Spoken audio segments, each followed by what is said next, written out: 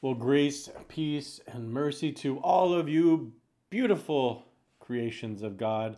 Glad to be with you for another midweek devotion here on our YouTube channel today. Today, we're going to be looking at a story from the Gospel of John. It's going to be in the third chapter. You'll probably know these verses, but it's chapter 3, verses 16 and 17 is what we'll focus in on today. So if you want to get your Bible set and ready to go, John 3, verse 16 and 17. And as always, if you don't have that Bible accessible, don't worry, I'll read the story for you. Let's gather first with a word of prayer.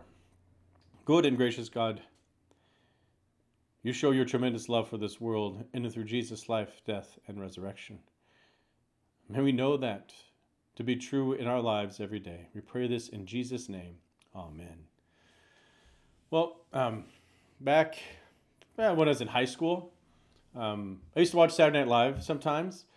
And there was this particular skit that consisted of this guy named Stuart Smalley. He was like a counselor, therapist, a mental health person. And he had this tagline that he said every time in the skit, because it was a reoccurring one. And he would look into the mirror and he would say, "I'm good enough, I'm smart enough, and doggone it, people like me." Of course, that was always paired with a skit, right, where the person he was speaking with was not all that nice to him.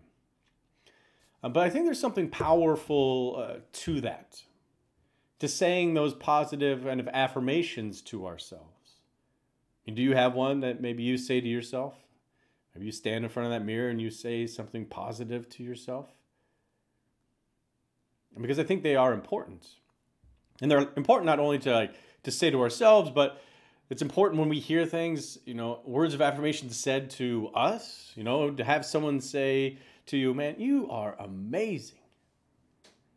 That's powerful stuff. Or when we get to offer those words of affirmation, it's really, really powerful stuff. And so as I commuted back home last night after our church council meeting, I began to think, well, what is the most powerful affirmation we as the church, as a community of faith, could offer this world and to one another? And I do think I found an answer that it works really, really well. And it's here in this devotional reading from John chapter 3, verses 16 and 17.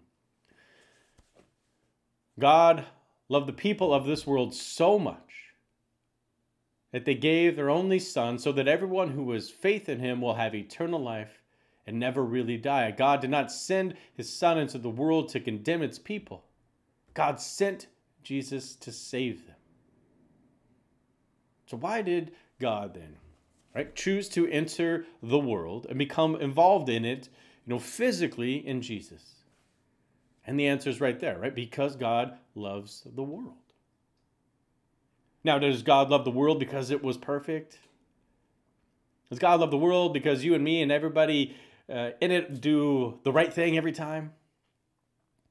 And of course not. Right? Because we know this world isn't perfect. Racism, violence, we see on the news. We know it isn't perfect because we know that we don't always do everything right and perfect and true all the time. But God loves the world anyway. And because the world, you see, as it is enough for God to love and want to save.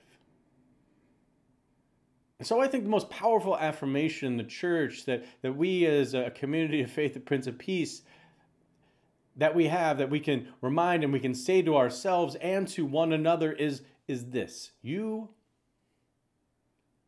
are enough for God as you are. And you are loved by God far more than you can ever imagine. Now I encourage you to go and to share that affirmation with all in your life. Well, thank you for joining me today. Let's close with a word of prayer. Holy and gracious God, in Jesus, you reveal to all the world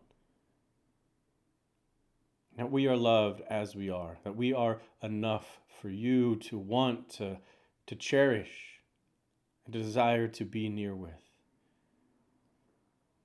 May that hope and promise rest deeply in our hearts. May it guide us in our own words that we speak to those in the world around us. We pray this in Jesus' name. Amen.